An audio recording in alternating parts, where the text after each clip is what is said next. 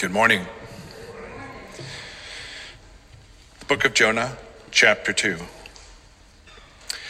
Then Jonah prayed to the Lord his God from the belly of the fish, saying, I called out to the Lord out of my distress, and he answered me. Out of the belly of Sheol I cried, and you heard my voice. For you cast me into the deep, into the heart of the seas, and the floods surrounded me. All your waves and your billows passed over me. Then I said, I am driven away from your sight, yet I shall again look upon your holy temple. The waters closed in over me to take my life. The deep surrounded me. Weeds were wrapped around my head at the roots of the mountains. I went down to the land whose bars closed upon me forever. Yet you brought up my life from the pit. O Lord my God, when my life was fainting away, I remembered the Lord, and my prayer came to you into your holy temple. Those who pay regard to vain idols forsake their hope of steadfast love. But I, with the voice of thanksgiving, will sacrifice to you. What I have vowed, I will pay. Salvation belongs to the Lord. And the Lord spoke to the fish, and it vomited Jonah out upon the dry land.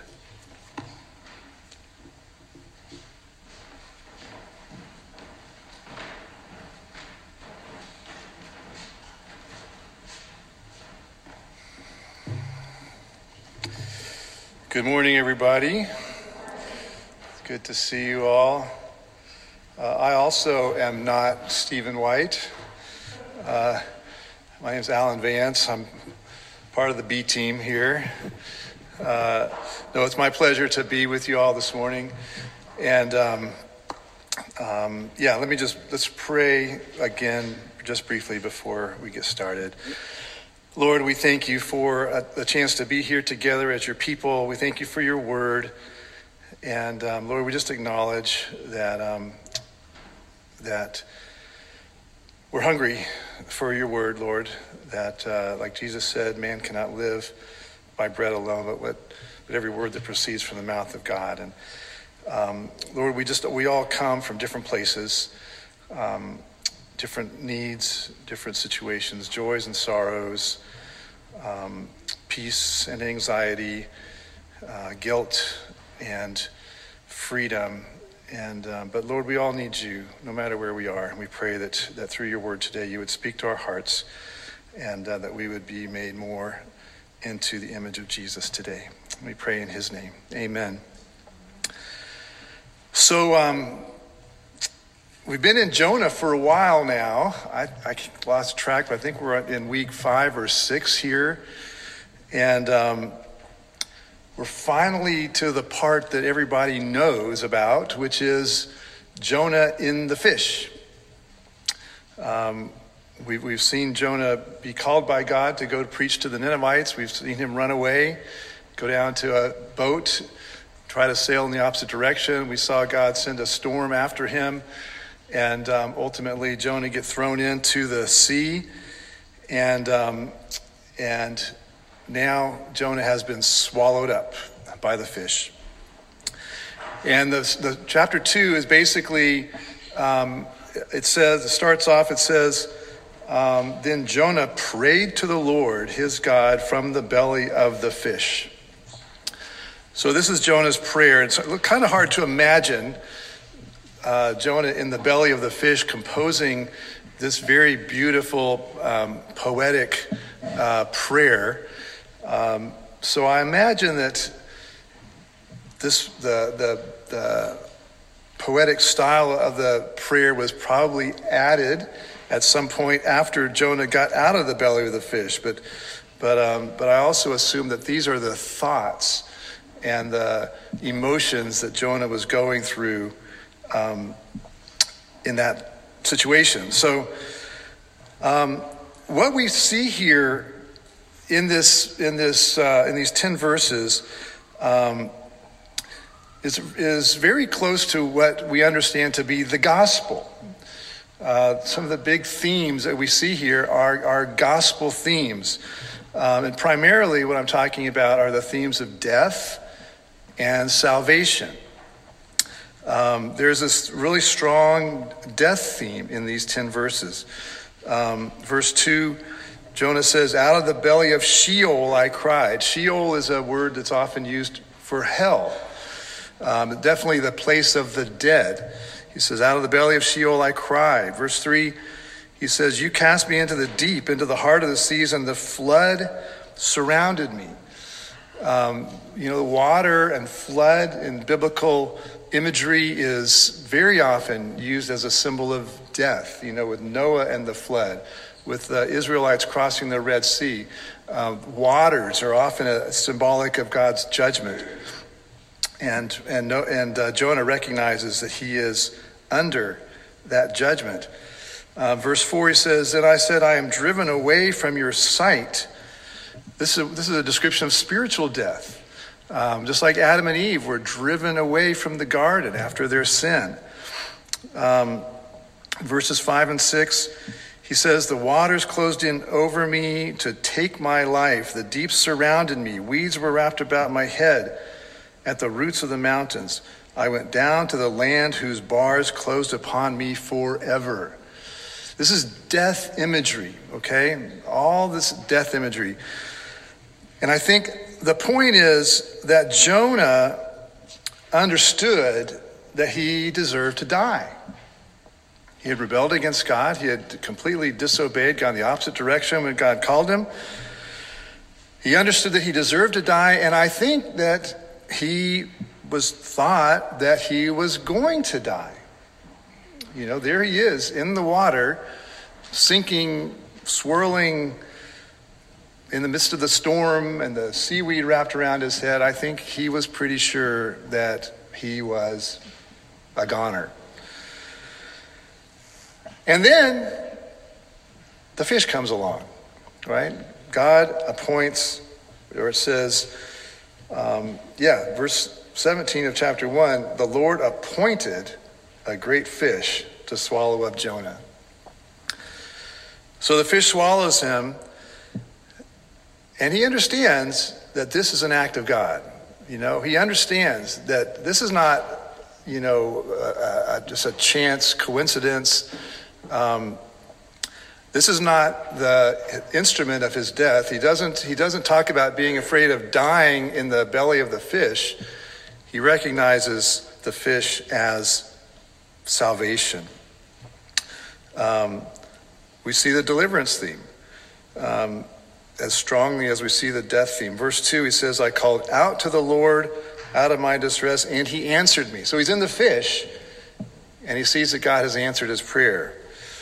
Again, verse 2, I cried, and you heard my voice, right? God has come to his rescue. Verse 4, I am driven away from your sight, yet I shall again look upon your holy temple, right? How is he going to look upon God's holy temple unless he makes it back to land and ultimately makes his way back to Jerusalem? Verse 6, I went down to the land whose bars closed upon me forever, yet you brought up my life from the pit, O Lord my God. Death and deliverance, right? This is a big part of what we understand to be the message of the gospel. That we are all sinners. We've rebelled against God, just like Jonah. We like to read this book and kind of think of Jonah as the dumb, bad guy, but we're all like that, right? We all rebel in our own ways. And as a result, we are under God's judgment. And we also recognize that like he sent the big fish to save Jonah, God has also sent Jesus to rescue us from the death that we deserve. So the story of Jonah here, it has the appearance of showing us an example of conversion, right? It's a salvation story. It's the appearance of a turning from rebellion from God to recognition of God's work in Jonah's life and Jonah's promise to serve him. And if the story stopped with the end of chapter 2, we would say this is a nice story about God intervening in someone's life to get them right with God. But it doesn't end here. As we read further, I don't know if you have yet, but as we go further, and I won't steal the thunder of the next preachers, but we find out that Jonah really hasn't changed. After this rescue, this near-death experience and this rescue from death, Jonah really doesn't change. He's still rebellious. The story ends with him in the middle of an argument with God. So the question is, what went wrong? Why did Jonah's conversion not really stick? So I want to focus as we move forward really on this question about, for us, what comes after our conversion experience? What is our Christian life all about? We understand that we've been saved from sin, death, God's judgment, but what are we saved for? What did Jonah think that he was saved for? And how did he respond? And I think the answer to that question, at least in my understanding of this passage, is in verse 9. Verse 9, at the end of this kind of prayer of Jonah's, he says, "But I with the voice of thanksgiving will sacrifice to you. What I have vowed I will pay. Salvation belongs to the Lord." And this all sounds so good, right? Jonah's thankful, right? With the voice of thanksgiving, I will sacrifice. He's, instead of running away from God, he now promises to sacrifice. There seems to be a change of heart. He promises to keep his vow, which he doesn't exactly tell us what it is, but we assume that he's going to start obeying God instead of disobeying, rather than running away. So it all sounds really good. But then, as we keep going, everything basically falls apart and kind of goes south. So the question is, why?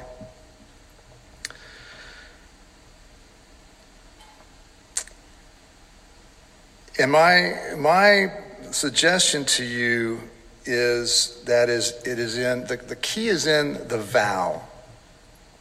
The key is in the vow. Jonah makes this vow in verse 9. He makes a vow to sacrifice in response to his rescue. He's happy for his rescue. He's thankful. So he wants to repay God's kindness to him by doing something for God, right? He wants to repay God's kindness by doing something, by making a sacrifice. And again, presumably vows to obey God the next time. But the glaring omission here is that there is no repentance. There's no confession. There's no remorse expressed over the sin and rebellion that was committed. No regret for his action, for his blatant rejection of God's will in his life. In other words, there appears to be no transformation in the heart of Jonah. Rather, Jonah treats it like a business transaction. God has done something for Jonah, so now Jonah wants to do something for God. Jonah owes God for the favor. This is the you scratch my back, I'll scratch yours kind of theology, right? And we all know this kind of relationship well. We do it every day, right? Our employment, right? We have a job, we do a job for our employer needs our work, and we get paid for it, right? We do something for him or her, and he does something for us. We do the work, they do the paying. Shopping, right? It's a transaction. I go to the grocery store, I need a loaf of bread, I get my loaf of bread, and the grocer gets his money, right? It's a transaction. Okay, you help me, I help you. There's nothing wrong with that. It's normal. It's the way our whole society works, is on this transactional relationship way of doing things. The problem is that's not how it works with God. It's not how it works. First of all, we can never repay. We can never repay what God has done for us. Our debt is infinite. If we could repay it, Jesus would not have had to die for us. Our debt is so great that it took the death of the Son of God to pay it. We can't pay it ourselves. We can't pay God back for what he's done for us. To act like, or even think that we can pay that back through our actions, diminishes the value of what Jesus has done for us. Salvation is a gift. It's the only way we can get it, is that it's a gift. Romans 6:23, verse many of you probably know, says the wages of sin is death, but the free gift of God is eternal life in Jesus Christ our Lord, right? The wages of sin is death. We earn death, right? We earn death, and when we get it, it's what we've earned. It's an even trade. But eternal life in Christ is a gift that we cannot earn. It can only be given. If we try to pay for it, it is no longer a gift, right? If you pay for it, it's no longer a gift. To try to pay for it, in fact, is insulting to the giver. If we try to pay for it, we're not receiving a gift, we're buying a product, right? Imagine that you give a gift to someone, right? Your spouse, your child, parent, a dear friend, a loved one, and you give a gift that you've really poured yourself into, right? Maybe something that you've made, right? Some of you are good with your hands, sewing or woodwork or whatever, something that you've poured hours and hours of time and effort into it. Or maybe it's something very expensive, and you saved up money, for a long period of time to be able to buy some precious thing, some beautiful piece of jewelry or whatever. You want to give a car to your child, and you give this gift.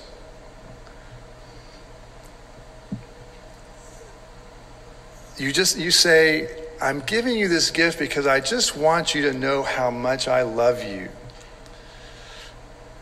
And then the one who receives the gift reaches into their wallet, grabs a $20 bill, and says, here, now we're even.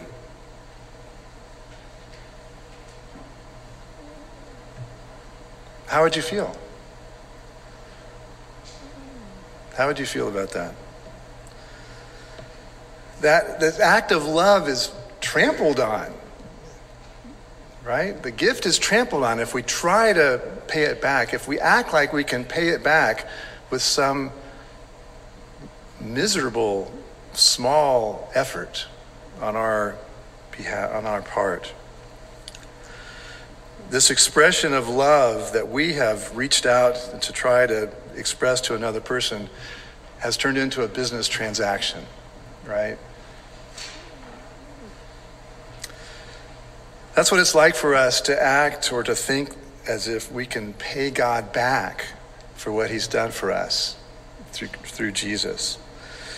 Our salvation, the eternal life that God gives, is a gift by the grace of God. He does for us what we cannot do for ourselves. One of the great doctrines of the church is that we are saved by grace through faith. Those of you who've been in the church very long know this. We are saved by grace through faith. We've heard it many times. And the problem is that we know we're saved by God's grace, but we think we're supposed to live the Christian life by our own strength. Right? It's like we're saved by grace, but we're sanctified by works. Right?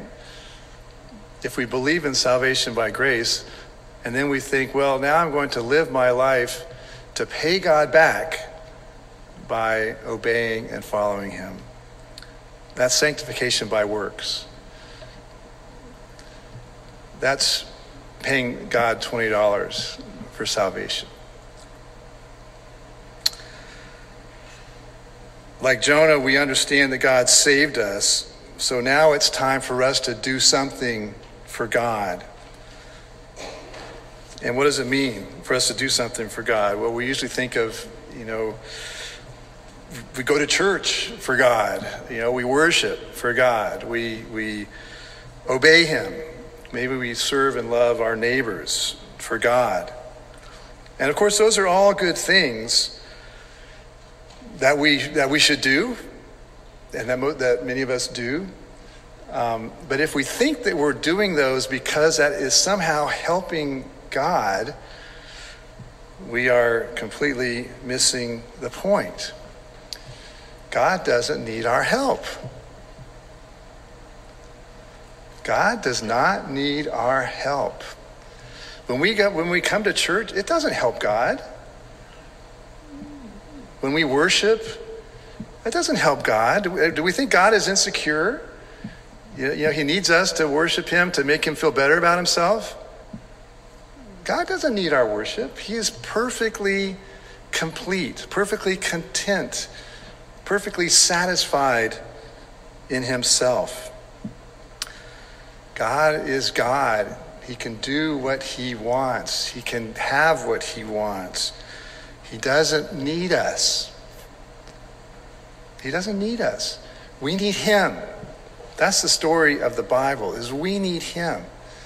And that God is loving and kind and gracious and pours out his love for us. His love for us is not to fulfill some need he has to be appreciated. It's an overflow of the goodness and the love and the kindness and grace that is who he is.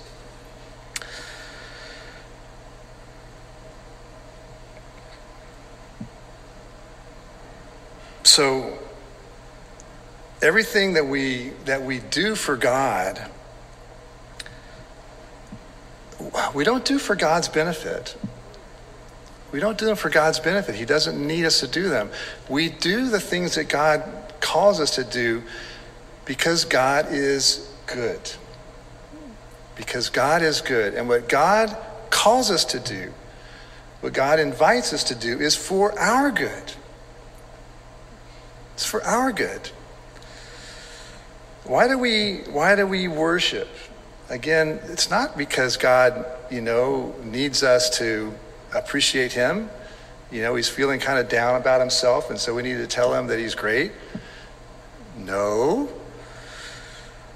God's not insecure. God does not need our help to feel good about himself. So why does he command us to worship? Why does God command us to worship? And I will argue that God's command for us to worship is one of the most loving things that he can do. Because what he's doing, and when he commands us to worship, he is commanding us to treat that which is most valuable as if it were that which is most valuable. Right? His command to worship is just pointing out that God himself is the only thing worthy of worship. The only thing that we should set our hearts and affections on is God, because he is perfectly good. He is perfectly holy. He is perfectly righteous. He is perfectly just. And so by commanding us to worship him, he commands us to fix our hearts on what is good and pure and true and right, and to not settle for anything less.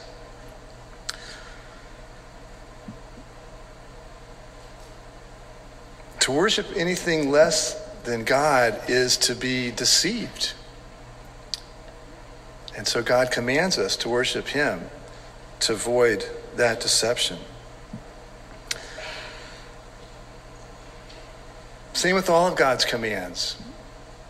They're not for his good, they're for our good. Right? When we obey God, God doesn't store up points. God's not getting some addition to his bank account when we obey.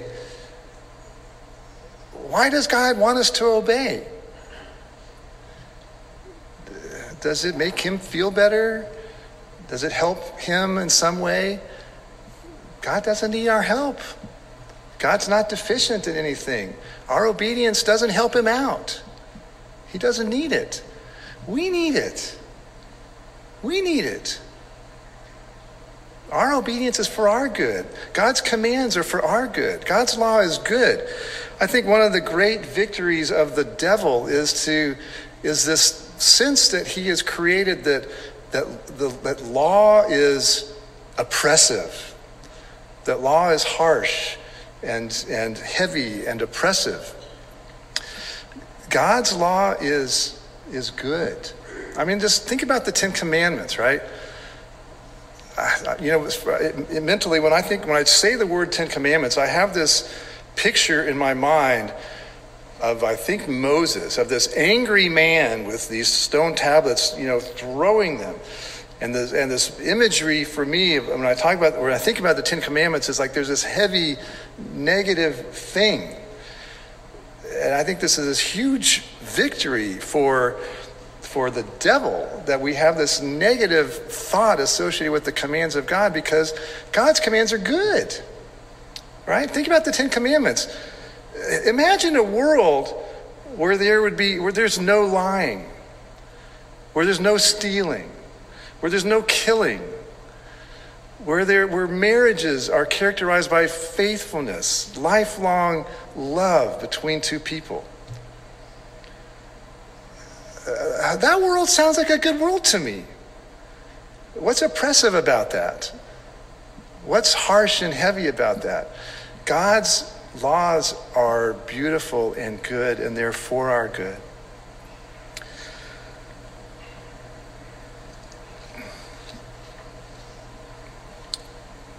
But I will say, as a means to earn God's favor, God's law is terrible, because we can't do it. Because we're broken. Ever since that first sin by Adam and Eve, we're broken. We have this natural bent to rebel against God, just like Jonah. God says, do this, we go the opposite way. Why? Because we're broken. We're broken. We're not the way we should be. We all know that, right? We all know there's something wrong within our hearts, that we do things that we don't want to do. We do things that we know we shouldn't do, and yet we do them. We want to be our own God. We want to make our own rules. We want to live the way we want to live. And we are forever stuck in that state until the grace of God breaks in and sets us free from that deception. I've been reading a book by a guy named Skye Jethani. I'm not sure if you've ever heard of him. But he's written a book called With. And the point of his book is that we are created for life with God. That we're created for life with God. That's the overarching message of the whole Bible. When you start in Eden, God creates this world and he puts man, Adam and Eve there, and God is there with them. God dwells together with them in the garden. And when we get to the end of the Bible, Revelation, the end of the story is that God takes us back to a garden.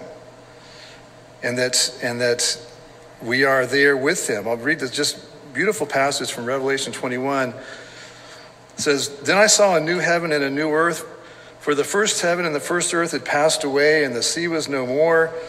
And I saw the holy city, New Jerusalem, coming down out of heaven from God, prepared as a bride, adorned for her husband. And I heard a loud voice from the throne saying, 'Behold, the dwelling place of God is with man. He will dwell with them, and they will be his people. God himself will be with them as their God.'" The whole story, the whole biblical story starts with God and man living together and ends with God and man together. Jesus is called Emmanuel, God with us. The Great Commission, when Jesus sends his disciples out into the world and he promises, "Lo, I am with you always, even to the end of the age." This withness, this being with God is this repeating theme hundreds and hundreds of times throughout the scriptures. Jesus came into the world and died for us so that we would be with God and he with us. We're created for that, for life with God. In his book, I won't go too much into the details, but Skye Jethani talks about the fact that we miss the purpose of our relationship with God. And he describes 4 different categories, and I'll try to give you just a brief, but he says, some of us see our life as coming from God, or life over God, or life for God, or life under God. Different ways that we approach God. That if we obey certain things, that we'll get certain blessings, right? Or if we have enough faith, we will, get answers to our prayers. Or that if we follow certain biblical principles, that we'll get, success in our business or in our marriage or in our child raising or whatever.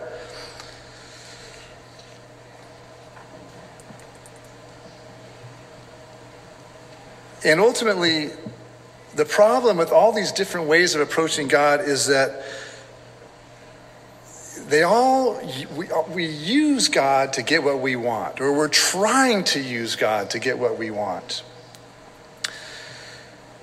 God becomes a means to an end.